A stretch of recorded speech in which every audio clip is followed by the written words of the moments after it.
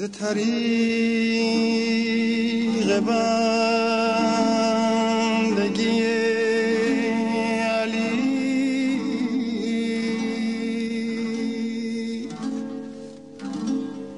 ز طریق بندگی علی نگر بشر به خدا رسد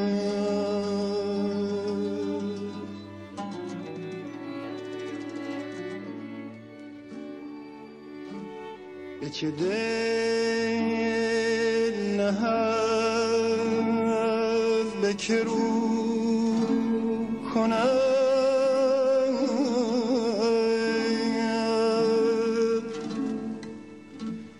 به چه سو رود به کجا رسد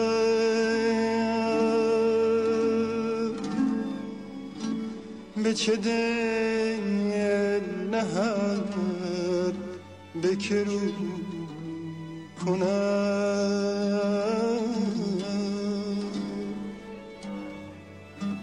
به چه سو رود به کجا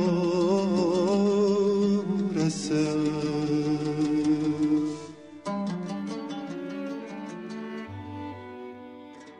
اینک فصل 6 پادکست دهان، خاک پی حیدر.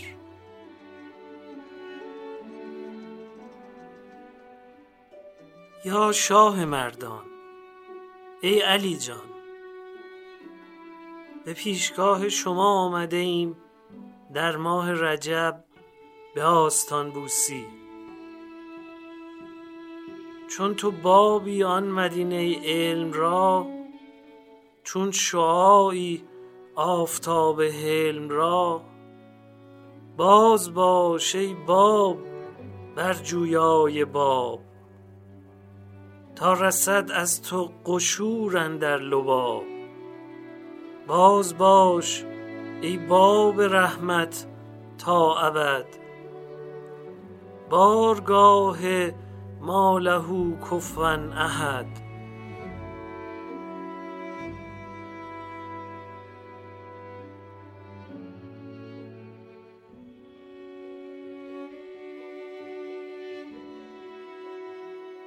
یاد دارم اول بار که از بحر نجف سوی بارگاهتان آمدم، فکرهای مختلف و خواطر چون قطارها که در مسیری شتابناک از کنار هم می‌گذرند جانم را آشوبناک می‌کرد. یک بار دیدم دیوار بلند آجری مشهون از علیهای سبز کوفی پیش نظرم هست.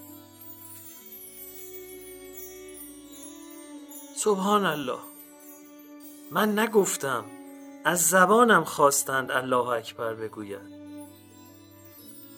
خواستندم که تهلیل و تسبیح بگویم، دست من نبود و به خودم نبود.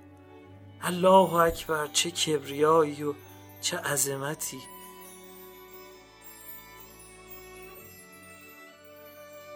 گمانم بود به خانه پدری می آیم، اما می بینم انگار به بارگاه قدس ذوالجلال نادانسته پای گذاشتم.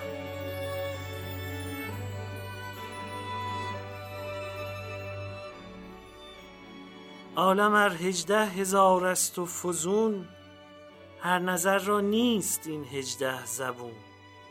راز بگشا ای علی مرتضی، ای پس از سوء القضا حسن القضا. یا تو واگو آنچه عقلت یافته است، یا بگویم آنچه بر من تافته است. از تو بر من تافت چون داری نهان، می فشانی نور چون مه بی زبان.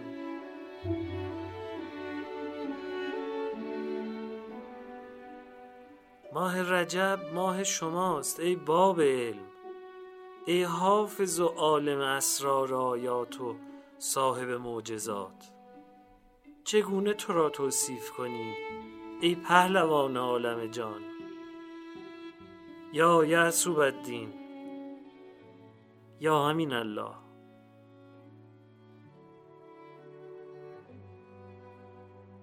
در شجاعت شیر ربانی استی، در مروت خود که داند کیستی.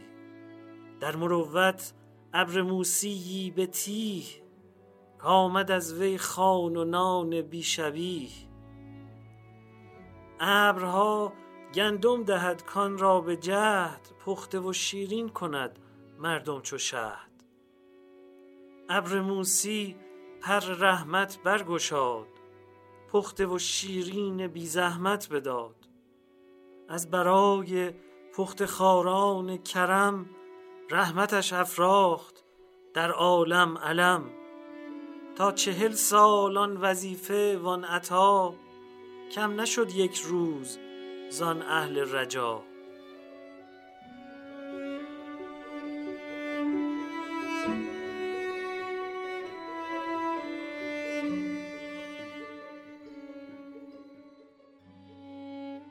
کسانی زمانی دیگران را بر شما ترجیح دادند و کلمات رسول را تأویل دیگر کردند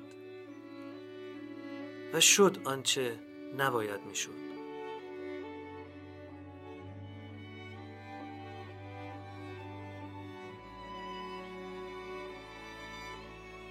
تا همیشان از خسیسی خواستند، گندناو و تره و خس خواستند.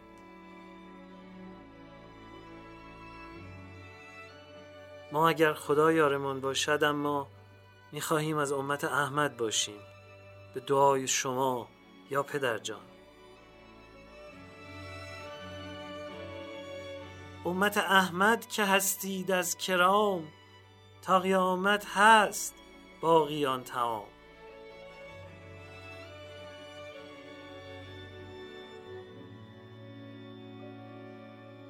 ای دوستان و ای یاران، چه نیکو فرمودان دوستار علی در دفتر نخست مثنوی.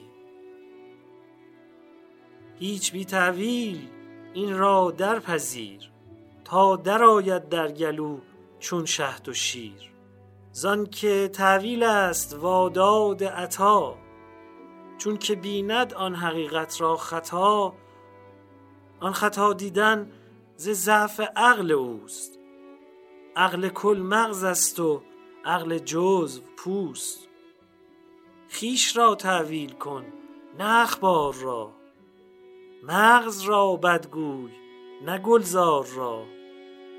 ای علی که جمله عقل و دیده ای، شمه ای واگو از آنچه دیده ای. تیغ حلمت جان ما را چاک کرد، آب علمت خاک ما را پاک کرد.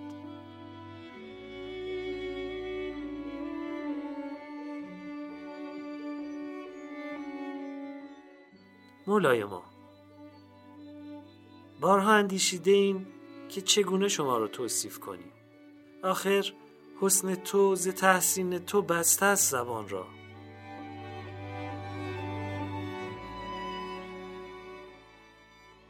تو قله خیالی و تسخیر تو محال، وقت منی که خوابی و تعبیر تو محال. عنقای بی نشانی و سیمرغ کوه قاف، تفسیر رمز و راز اساطیر تو محال. بیچاره دوچاره تو را چاره جز تو چیست؟ بله، چاره خود تویی علی جان. بهترین راه همین است. علی از زبان علی.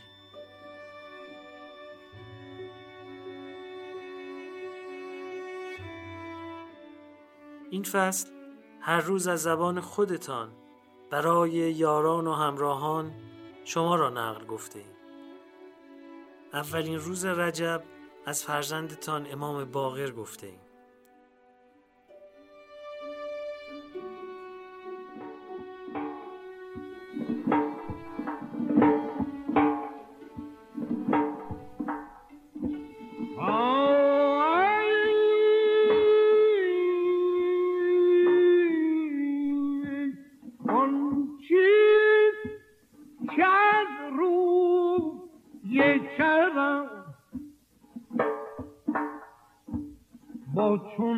منی یاری کنم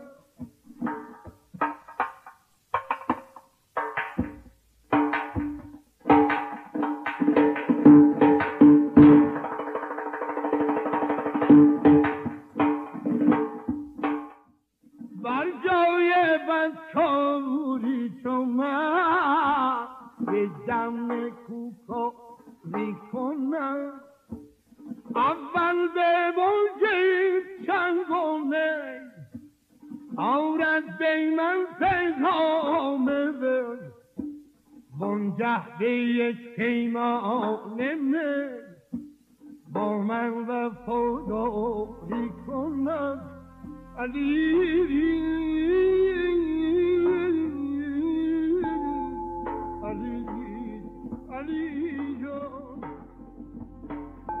رسول خدا در شبانه روز 2 زمان را به صحبت کردن با من اختصاص داده بودند.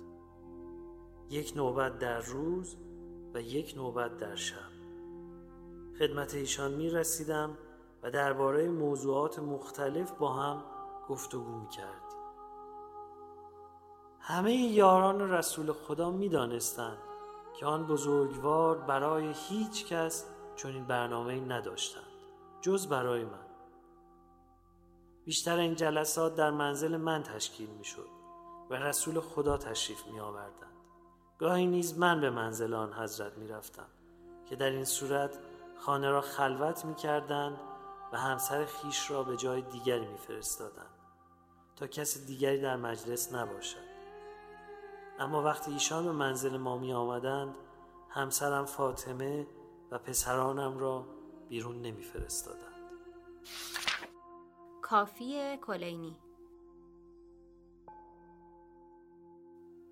هرگاه از ایشان پرسشی داشتم پاسخ می دادند و هنگامی که پرسش هایم تمام می شد و خاموش می ماندم ایشان سخن را آغاز می کردند.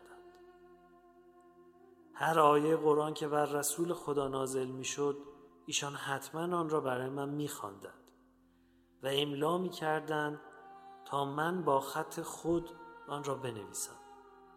علاوه بر این آن حضرت تأویل، تفسیر، ناسخ و منسوخ، محکم و متشابه، خاص و عام آن را به من تعلیم می دادند و از درگاه خدا می خواستند تا فهم آن آیه و توان حفظ آن را به من عطا فرماید. از وقتی که چنین دعایی فرمودند نه آیه از قرآن را فراموش کردم نه دانش و علومی که به من املا کرده بودند و من آنها را نوشته بودم. سلیم ابن قیس هلالی آمری کوفی. چنین بود که پیامبر خدا همه آنچه خدا به ایشان تعلیم داده بود، امر از حلال و حرام، امر و نهی، علوم گذشته و آینده، اطاعت و معصیت و هر نوشته‌ای که بر پیامبران پیش از ایشان نازل شده بود به من تعلیم دادند. من نیز چنان آنها را فرا گرفتم که حتی 1 حرف از آنها را فراموش نکردم. یک بار رسول خدا دستشان را بر سینه ام نهادند و دعا کردند که خداوند دلم را پر از علم و فهم و حکمت و نور کند. با آن گرامی عرض کردم ای رسول خدا، پدر و مادرم فدای تو باد. از آن روز که در حق من دعا کردید چیزی را فراموش نکردم و حتی مطالبی را هم که ننوشتم از یاد نبردم. آیا فکر می‌کنید از این به بعد دچار فراموشی شوم؟ پیامبر فرمودند نه، من نگرانی ندارم که گرفتار فراموشی شوی. مسترشد محمد ابن جریر ابن رستم طبری. رسول خدا ساعتی در سحرگاهان برای من مقرر کرده بودند که در آن ساعت خدمتشان برسم. هنگامی که اجازه ورود می‌خواستم، اگر در حال نماز بودند با گفتن تسبیح و ذکر الهی به من میفهماندند که اجازه ورود دارم و اگر در حال نماز نبودند اجازه میدادند که وارد شوم. خصائص النسائی شافعی. مناقب آل ابی طالب ابن شهرآشوب. مسند احمد ابن حنبل بغدادی. در میان مسلمانان مونسی جز رسول خدا نداشتم. همه انس من با آن حضرت بود. با آن اندازه که به وی نزدیک بودم به هیچ کس نزدیک نشدم و به اندازه‌ای که به او اعتماد داشتم به کسی اعتماد نداشتم. صمیم‌ترین فرد با او بودم و او یگانه پناهگاه و تکیه‌گاه من بود. الخصال علی اکبر غفاری. الاختصاص شیخ مفید. ارشاد القلوب دیلمی. در دورانی که با رسول خدا سپری کردم پاره تن رسول خدا و جزئی از او به شمار می آمدم. این قرابت و نزدیکی من به ایشان باعث شده بود مردم به گونه‌ای به من بنگرند که گویی در افق آسمان به ستارگان می نگرند. شرح نهج البلاغه ابن ابوالحدید. نزدیکی من به رسول خدا همانند نزدیکی بازو به شانه یا نزدیکی آرنج به بازو یا کف دست به آرنج بود. در کودکیم رسول خدا مرا پروراند و تربیت کرد و وقتی به بزرگسالی رسیدم مرا به برادری خود پذیرفت و شما نیک می دانید که من همیشه گفتگوی خصوصی با رسول خدا داشتم. هیچ کس در آن گفتگوها حضور نداشت. رسول خدا از میان اصحاب و اهل بیتش تنها و تنها به من وصیت کرد.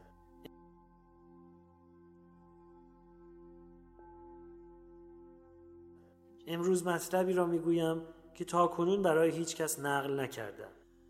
یک بار از رسول خدا خواهش کردم که برای من دعا و از خداوند طلب مغفرت کنند.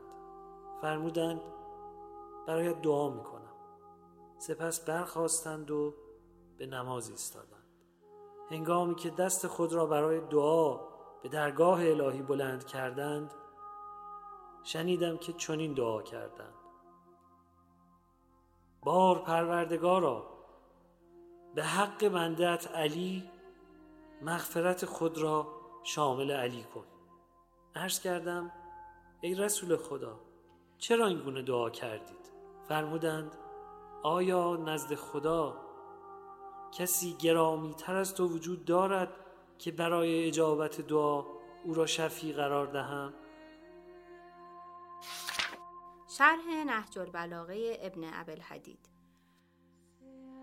روزی خدمت رسول خدا رفتم. آن حضرت در یکی از اتاقهای منزل خیش بودند. اجازه خواستم که وارد شوم. اجازه دادند و فرمودند یا علی، آیا نمیدانی که خانه من خانه توست؟ چرا برای ورود اجازه میخواهی؟ عرض کردم یا رسول الله، دوست دارم با اجازه وارد شوم. پیامبر مرا تایید کردند و فرمودند ای علی، این رفتار تو سبب جلب محبت خدا و ادبی از آداب الهی است. سپس فرمودند ای علی، تو برادر من هستی و خدایی که خالق و روزی بخش من است نمیخواهد که رازی را از تو پنهان نگه دارم. ای علی، تو جانشین من هستی و بعد از من مظلوم واقع خواهی شد و صدمات فراوان خواهی دید.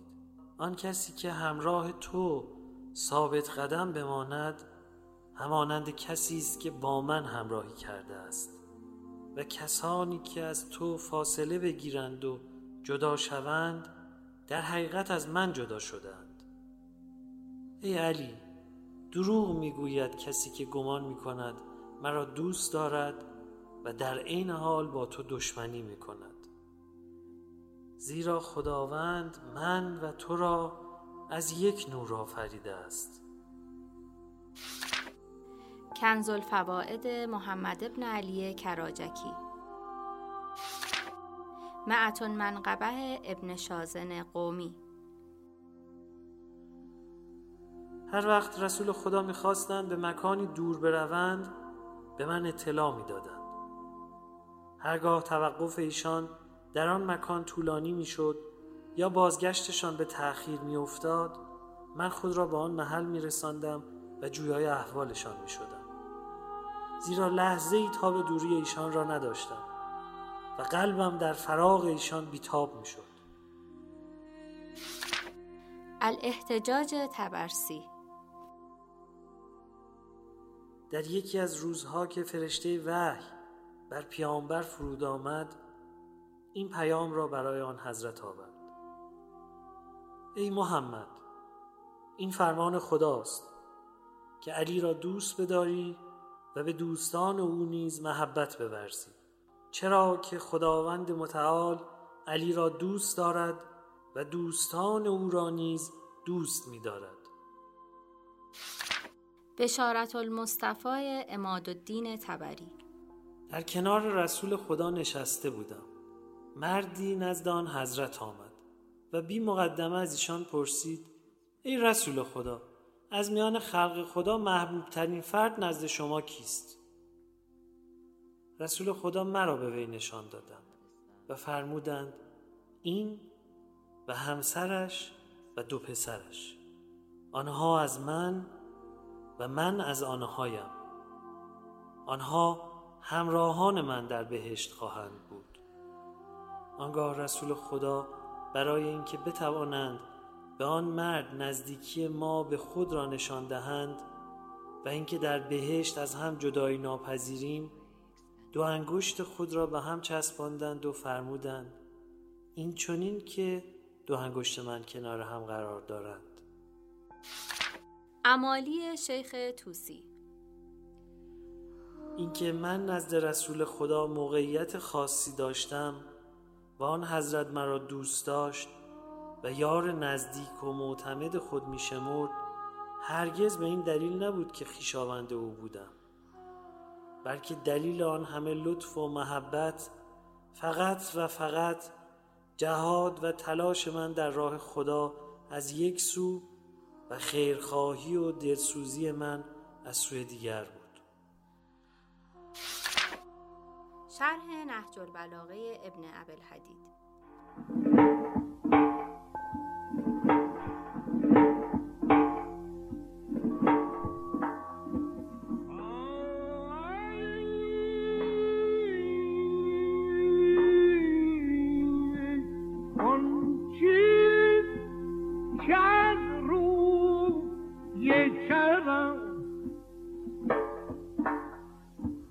با چون منی یاری کنم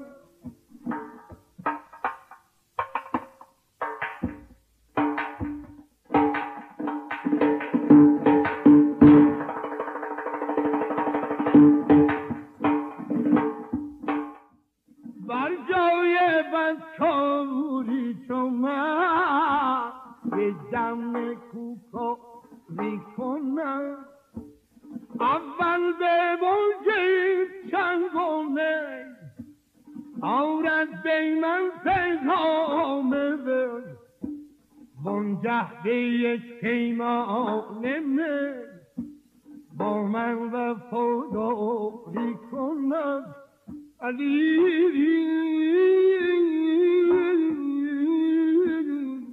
علی علی جان. سلام، عید شما مبارک، ایام بکام. امروز میخوام به مناسبت 1 رجب میلاد امام باقر علیه السلام یه مدخل از دانشنامه جهان اسلام رو براتون گزارش کنم. مدخل باقر امام محمد بن علی علیه السلام.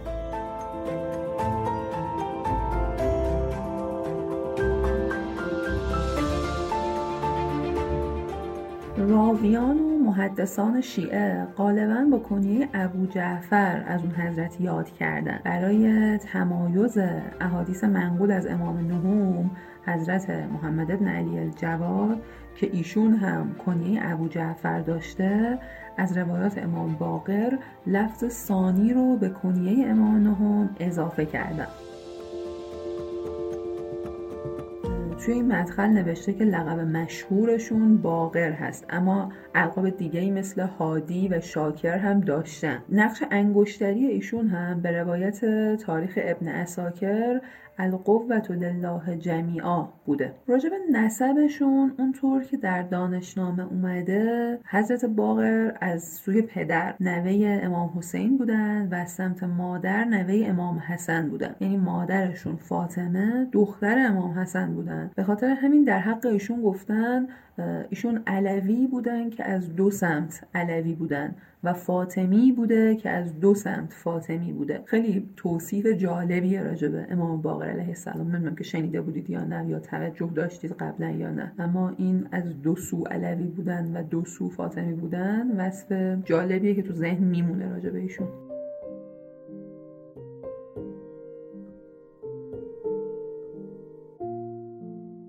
فاطمه بنت الحسن که به ام عبدالله یا ام عبد یا ام حسن شهرت داشتن، مادر ایشون بانوی جلیل القدر بودن و از امام صادق علیه السلام درباره ایشون نقل شده که او صدیقه بود و در آل حسن زنی چون او نبوده است. البته نقل‌هایی هم راجع به مادر ایشون هست که مادر ایشون رو دختر حسن مثنا و نوه امام مجتبی دونستن که خب این نقل‌ها نقل‌های درستی نیست و در تاریخ ذکر شده. مثلا اربیلی و یعقوبی و اینا تو تاریخ‌هاشون آوردن و نسب شناسان قرن پنجم نشون دادن که این ادعای درستی نبوده. حتی بعضی وقتا ام فروه رو مادر ایشون معرفی کردن، در صورتی که ام فروه همسر امام باقر علیه السلام بودن. حالا ام فروه کیه؟ دختر قاسم ابن محمد ابن ابی بکر بوده. در واقع ام فروه دختر عموی پدر امام باقر علیه السلام میشن، چون محمد ابن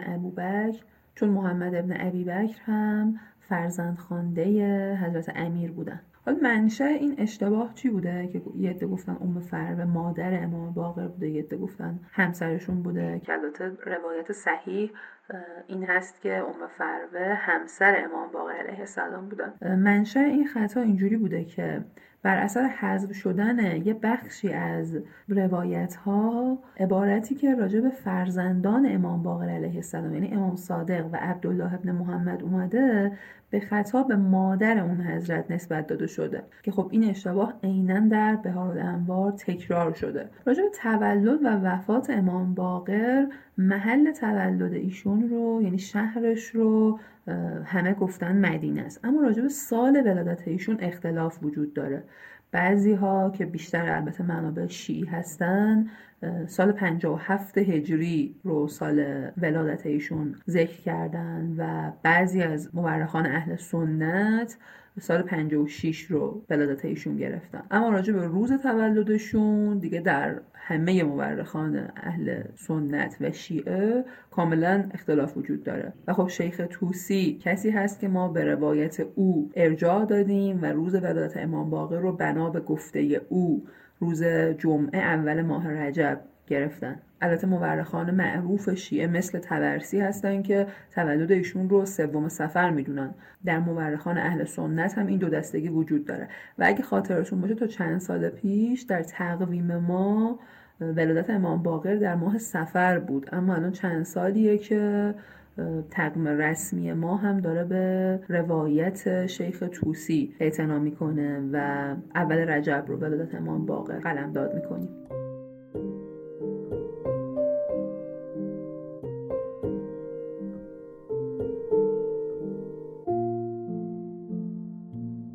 راجع به تاریخ شهادت امام باقر هم نزدیک به 5 سال اختلاف وجود داره. البته یه روایت پرتی وجود داره که 20 سال فاصله داره، اما عمده روایت ها با فاصله 5 سال، یعنی از 113 تا 118 هجری قمری با هم اختلاف دارن. اون روایت شاذی که 20 سال فاصله داره، طبق اون روایت امام باقر 73 ساله بودن که از دنیا میرن، در صورتی که ما اصلا بین ائمه نداریم امامی رو که به این سن رسیده باشن اساسا. و خب نشان شناسی سن امام باقر و سال شهادتشون هم به سن ایشون در واقعه عاشورا برمیگرده. اون روایتی که میگن که امام باقر 58 ساله بودن که شهید شدن، میگن که در واقعه عاشورا امام 4 ساله بودن. راجع به محل دفن حضرت باقر علیه السلام اختلاف وجود نداره و همه متفقن میگن که قبرستان بقیع محل دفن ایشون هست و یکی از ائمه بزرگوار مدفون در بقیع امام باقر علیه السلام هستن.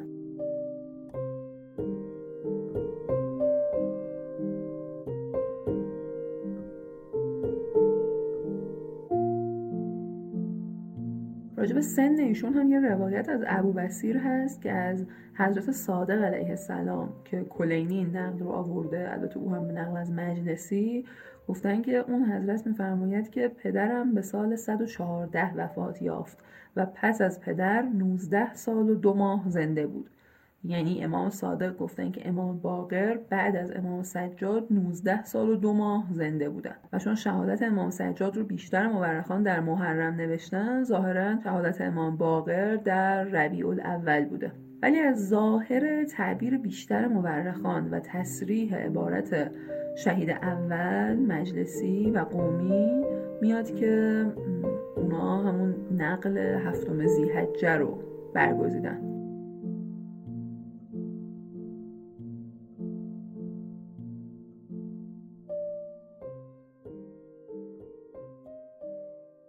دوران حیات امام باقر علیه السلام برابر بوده با حکومت 10 تا از خلفای اموی، از معاویه ابن ابو سفیان تا هشام ابن عبدالملک، و ایام امامتشون با حکومت 5 تا از این خلفا برابری می‌کرده و شهادت امام باقر علیه السلام برمیگرده به دوران حکومت ولید ابن یزید. راجع به شمایل و سیره امام باقر علیه السلام گفتن که ایشون میانه بالا و گندمگون داشتن، پوستی شاداب و موی مجعد، و گفتن که بر گونه ایشون خالی بوده. در اغلب منابع اومده که ایشون خیلی خوش لباس بودن و در تهیه غذاهای خوب برای اهل خانه دریغ نداشتن و نشون میدن که خیلی در خونه باز بودن، یعنی گویا منزل ایشون محل آمد و شد شیعیان و اهل علم و بحث اون دوره بوده. یه نکته جالب دیگه اینه که به این دلیل تو روایت ها تاکید شده بوده که ایشون خوش لباس بودن، چون روزگار ایشون روزگاری بوده که گرایش های ترک دنیا و اینا زیاد بوده و خب ایشون صراحتاً میخواستن که فاصله گذاری کنن با این جریان ها و اصلا تارک دنیا نبودن و اتفاقاً به خوش لباسی خودشون و پاکیزه بودن خودشون بها میدادن و احتمالاً داشتن یه پیامی رو به جامعه شیعیان میدادن با این رفتارشون.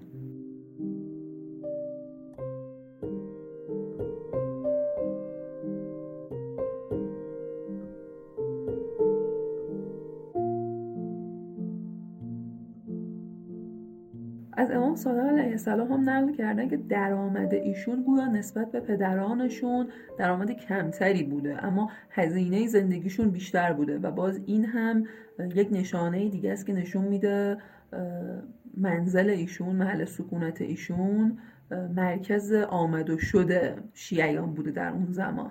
این نکته جالبی که راجبشون نقل کردن که خود راجب همه ائمه هست که خیلی بخشنده بودن، بزرگوارانه با سائل رفتار میکردن، اما میگن که هر وقت یه سائلی میومده و از امام باقر علیه السلام استمداد و کمک میکرده و کمک مالی میخواسته، حضرت به ایشون نمیگفتن یا سائل، یعنی سائل خطاب نمیکردن او رو، بلکه میگفتن یا عبدالله، یعنی ای بنده خدا. جالبه این خطابشون.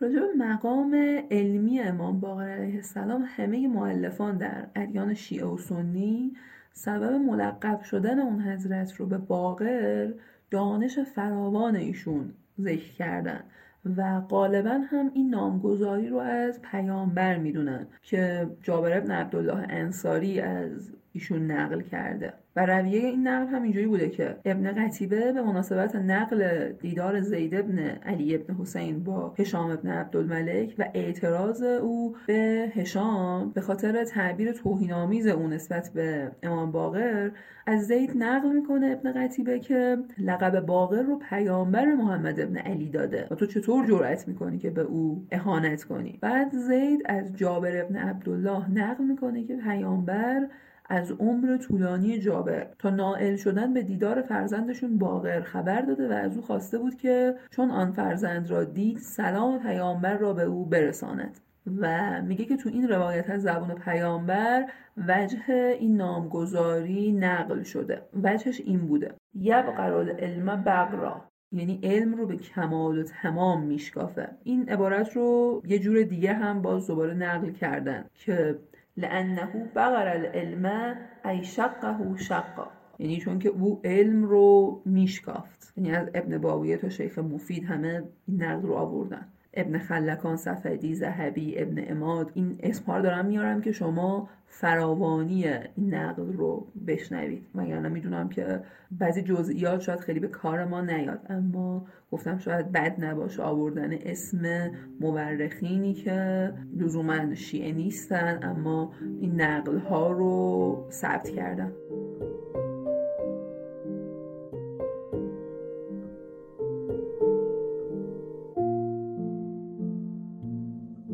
زمان امام باقر علیه السلام یعنی دهه‌های آخر قرن اول و دهه‌های اول و دوم قرن دوم هجری زمان ظهور فقهای بزرگ مخصوصا توی مدینه بوده. تو این دوران مسلمان‌ها که از فتوحات خارجی و جنگ‌های داخلی تا حدودی فراغت پیدا کرده بودن و فقط خوارج و بعضی شورشیان خراسان و مناطق دیگر رو تو ناآرومی نگه داشته بودن، از اطراف و اکناف سرزمین‌های اسلامی برای فرا گرفتن احکام الهی و فقه اسلامی به مدینه که شهر رسول الله و اصحاب و تابعان ایشون بوده می اومدن. به خصوص که منع کتابت حدیث در زمان عمر ابن عبدالعزیز لغو شده بوده. این خیلی نکته مهمیه. تا قبل از او خلفای اموی سعی داشتن که کم کم سیره رو این مردم بین مردم و سیره فاصله بندازن و روشی که انتخاب کرده بودن این بوده که خب احادیث نقل نشه، نقل مکتوب لااقل نشه و فقط حالا سینه به سینه جلو بره و احتمالا فکر میکردن که خب تا یه نسل، دو نسل، سه نسل بعد دیگه ریشه کن میشه این سنت. به خاطر همین قانون منع کتابت رو گذاشته بودن. حالا وقتی ما میگیم قانون طبیعتا منظورمون معنای مدرن و جدید قانون نیست، اما منع وجود داشته. در این دوران شکوفایی فقه و حدیث بوده که دانش و معرفت امام باقر و همینطور فرزند ایشون امام صادق علیه السلام به همه روشن میشه و اصول و مبانی کلام و فقه و سایر معارف دینی شیعه که این دو امام بیش از همه مبین اون بودن تدوین میشه و توسط راویان و شاگردان اینها به عالم پراکنده میشه. به هر صورت لقب باقر برای امام پنجم یه لقب کاملا علمی بوده در اون زمان و میگن همه حافظان حدیث در استناد و احتجاج به قول اون حضرت اتفاق داشتن. یه نکته دیگه هم بگم، اینجا که گفتیم منع کتابت حدیث برداشته شده بوده، تو این دانشنامه اومده که احتمالاً پیدایش مذاهب کلامی مثل مرجعه و معتزله و خوارج و آشنایی مسلمان‌ها با آراء ادیان دیگه و حضور پراکنده پیروان سایر ادیان در بین مسلمان‌ها و همینطور ظهور اختلافات فقهی به خاطر عدم دسترسی فقهای متأخر به سنت نبوی، به خاطر همین ممنوعیت طولانی روایت و کتابت حدیث بوده و ممکنه اصلا انحرافات عملی و فکری سران سرزمین اسلامی هم از تعالیم پیامبر و توجیه حکومت امویان از طریق ارائه ناقص و تحریف شده تعالیم اسلام، اینا همه نتایج همون منع کتابت حدیث بوده باشه. و خب این اتفاق جزو مهمترین وقایع دوران امامت امام باقر علیه السلام بوده و طبیعتاً برداشتن اون منع هم دوباره یک مسیر جدیدی رو باز میکنه و مسیر تربیتی ایشون رو دستخوش تغییر میکنه، چون زمانه تغییر کرده بوده بر اثر همین یک اتفاق که شاید کوچیک پنداشته بشه.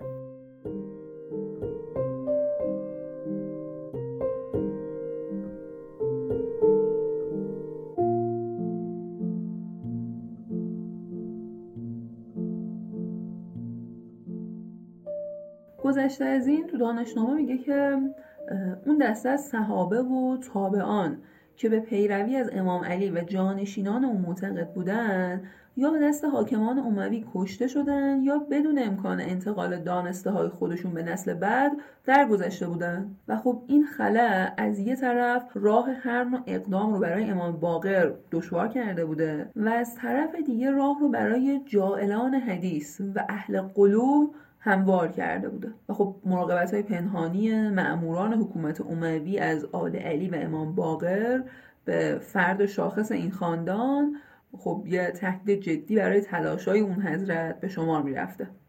اینم بگم وقتی که کتابت حدیث منعش برداشته شد، اصلا فکر نکنید که حالا خیلی فضا آزاد شده و دیگه دوران گل و بلبلی بوده اصطلاحاً. نه، نظارت‌ها و تدابیر امنیتی حکومتی بر امام باقر طبیعتاً افزایش پیدا میکنه، یعنی شیوه های کنترل مخالفت در حکومت عمر بن عبدالعزیز تغییر کرده بوده و همین وضع خاصی رو به وجود میاره که البته بعد از شهادت امام حسین اساساً این مسیر آغاز شده بوده، اما دیگه به امام باقر علیه السلام که میرسه اون وقت اون روش تقیه آغاز میشه کم کم. احتمالا شما از دوره امام سجاد این عنوان رو شنیدین، در زمان امام باقر هم خیلی بیشتر میشه. به خاطر همین ایشون بیشتر در قالب درس و جلسات بحث مبانی نظری خودشون رو تبیین میکردن و خیلی اقدامات سیاسی بارزی رو شما شاهد نیستین تو این دوران.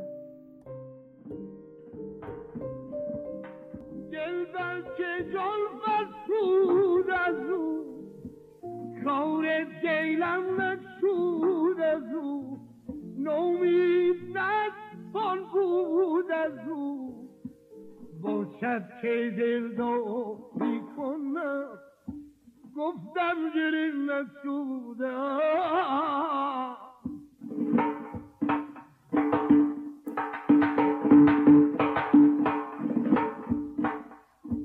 گفتم گریم نشوده من بوده ام، گفتم منش فرموده ام، تا با تو تراری کنم.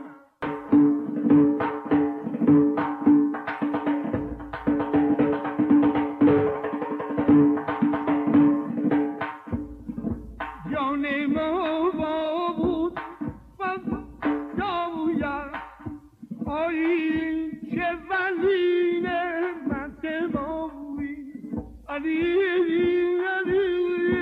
جان آی مجدای ما تو سلطان که شود که از لبه نامون نظری لطف و انامویت و چنی سوی جدامی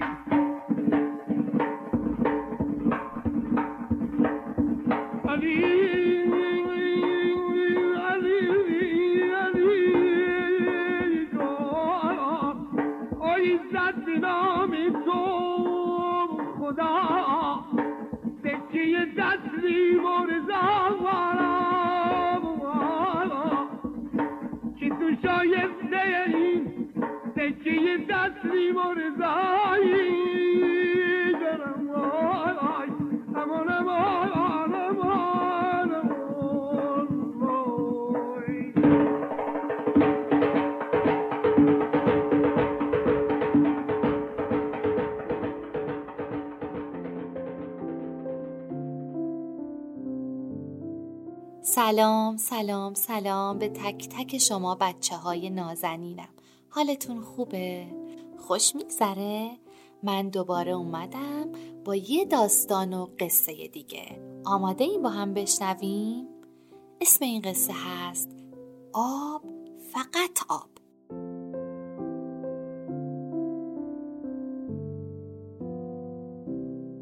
توی این دیگ گوشته، سبزیه، برنج یا شیره؟ سبزیه چیه؟ تو این دیگ آبه، فقط آبه.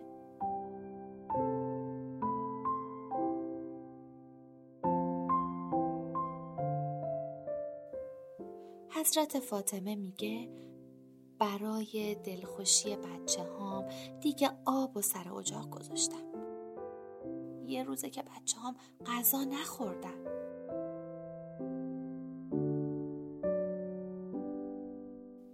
علی دلتنگ میشه، به بازار میره و عباش رو میفروشه.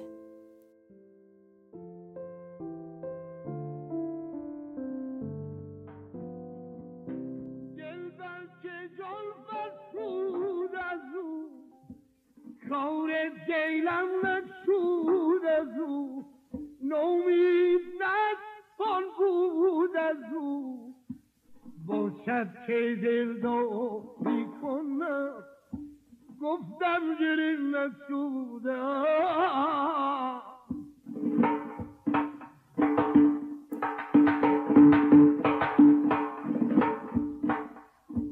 گفتم گریم نشوده ام، زنطوری تا من بوده ام، گفتم منش فرموده ام، تا با تو تراری کنم.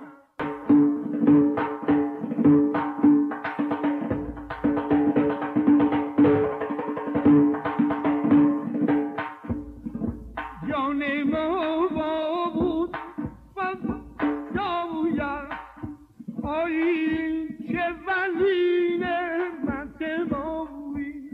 علی علی جان، آی مجدای ما، تو سلطان که شود که از لبه نامون نظری لطف و عنایت و چنی سوی جدامی.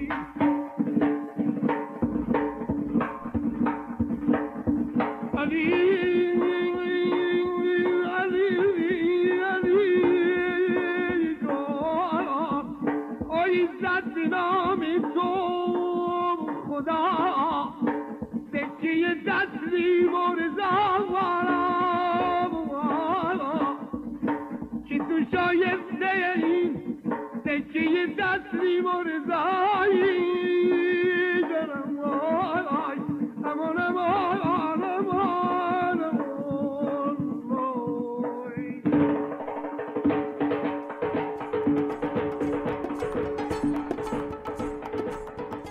فصل 6 پادکستهان 20 شب در ماه رجب به گوش شما خواهد رسید. این پادکست دستاورد گروه پادکست های همیشه در میانه و شرکت دادگستر عصر نوین های وب صاحب امتیازش هست. از دوستان های وب تشکر میکنیم که با حمایتشون از پادکستهان زمینه ادامه این کار رو فراهم کردن.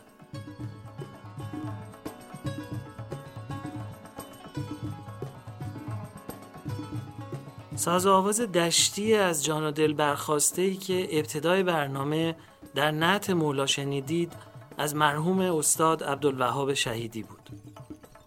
علی از زبان علی یا زندگی و زمانه امیرالمومنین از زبان خودش تلاش ارزشمند آقای محمد محمدیان بود که نشر معارف اون رو منتشر کرده و ما خوندنش رو به همه توصیه میکنیم.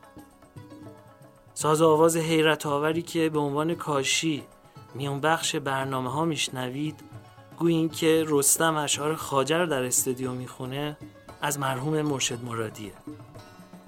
و ماجرای این ضبط ها حاصل سفر الف سایه به جشن هنر توسه که میگن که یه روز همراه شاروخ مسکوب میرفتیم، از دور صدایی میومد که منو گرفت. پیش رفتیم 2 نفر مرشد میخوندن.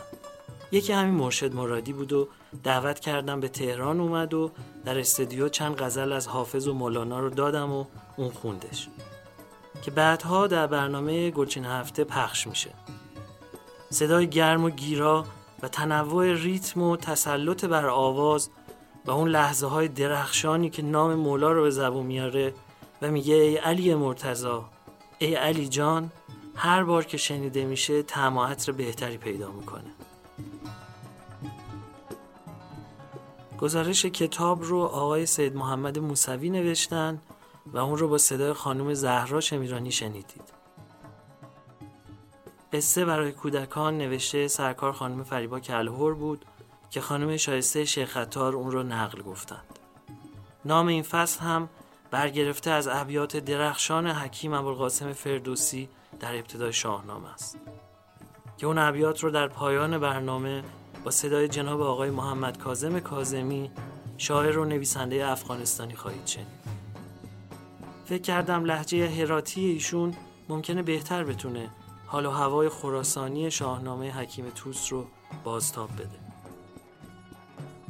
من محمد حسین بانکدار تهرانی خودم رو کامکار میدونم که تونستم این فصل هم میزبان شما در پادکست هان باشم.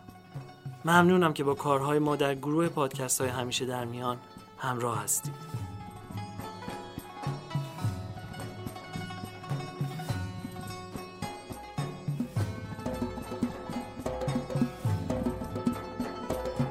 نگه کن سرانجام خود را ببین، نگه کن سرانجام خود را ببین که کاری نیابی بروبر گزین. برنج اندر آری تنت را رواست که خود رنج بردن به دانش سزاست. تو را دانش دین رهاند درست، در رستگاری بباید جست. دلت گر نخواهی که باشد نژند، همان تا نگردی تن مستمند. چو خواهی که یابی ز هر بد رها، سراندر نیاری به دام بلا. بوی در دو گیتی ز بد رستگار، نکو کار گردی بر کردگار. به گفتار پیغمبرت راه جوی، دل از تیرگی ها بدین آب شوی.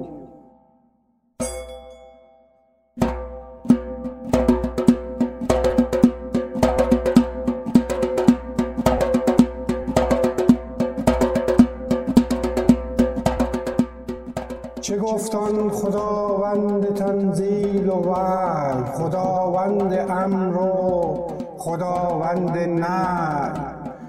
که من شارستانم علیم در است، درست این سخن گفت پیغمبر است.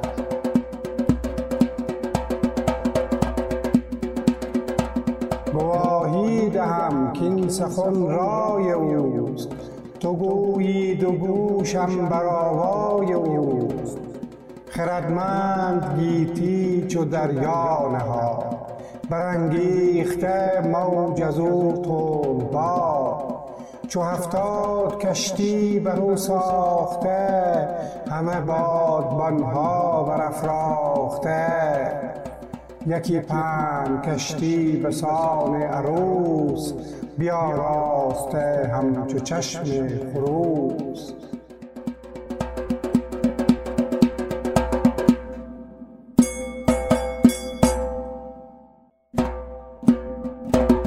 محمد بدوی اندرون با علی، همان اهل بیت نبی و وصی. اگر چشم داری به دیگر سرای، به نزد نبی و وصی گیر جای. گرت زین بد آید گناه من است، چنین است و این دین و راه من است. بر این زادم و هم بر این بگذرم، چنان دان که خاک پی پیکرم.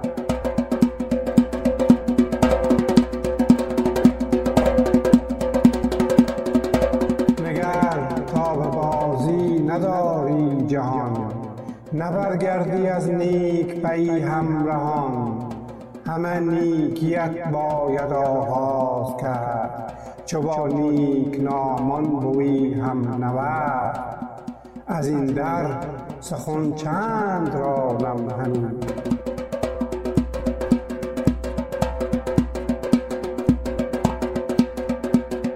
همانش کرانه ندانم